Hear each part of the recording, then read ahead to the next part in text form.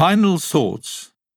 The majority of people don't want to hate. They only want to raise their children and make a living.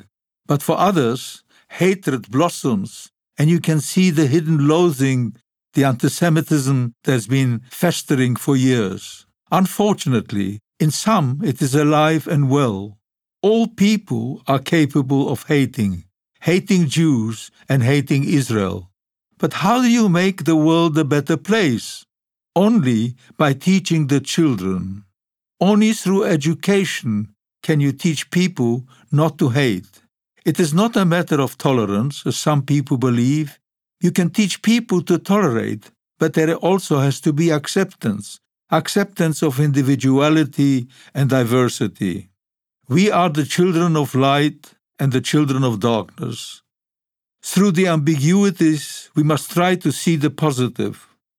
We have to understand that in spite of our differences, basically, we are all the same, whether we are Jews, Muslims, Christians, Sikhs, Buddhists.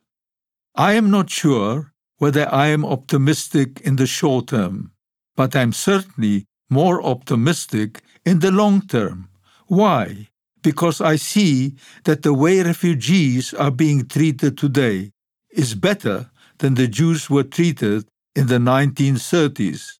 Then all the doors were closed to us. Where could we go? I like the analogy of the smooth pebble that is washed up on the shore. How many thousands of years did it take for this pebble to become smooth and warm?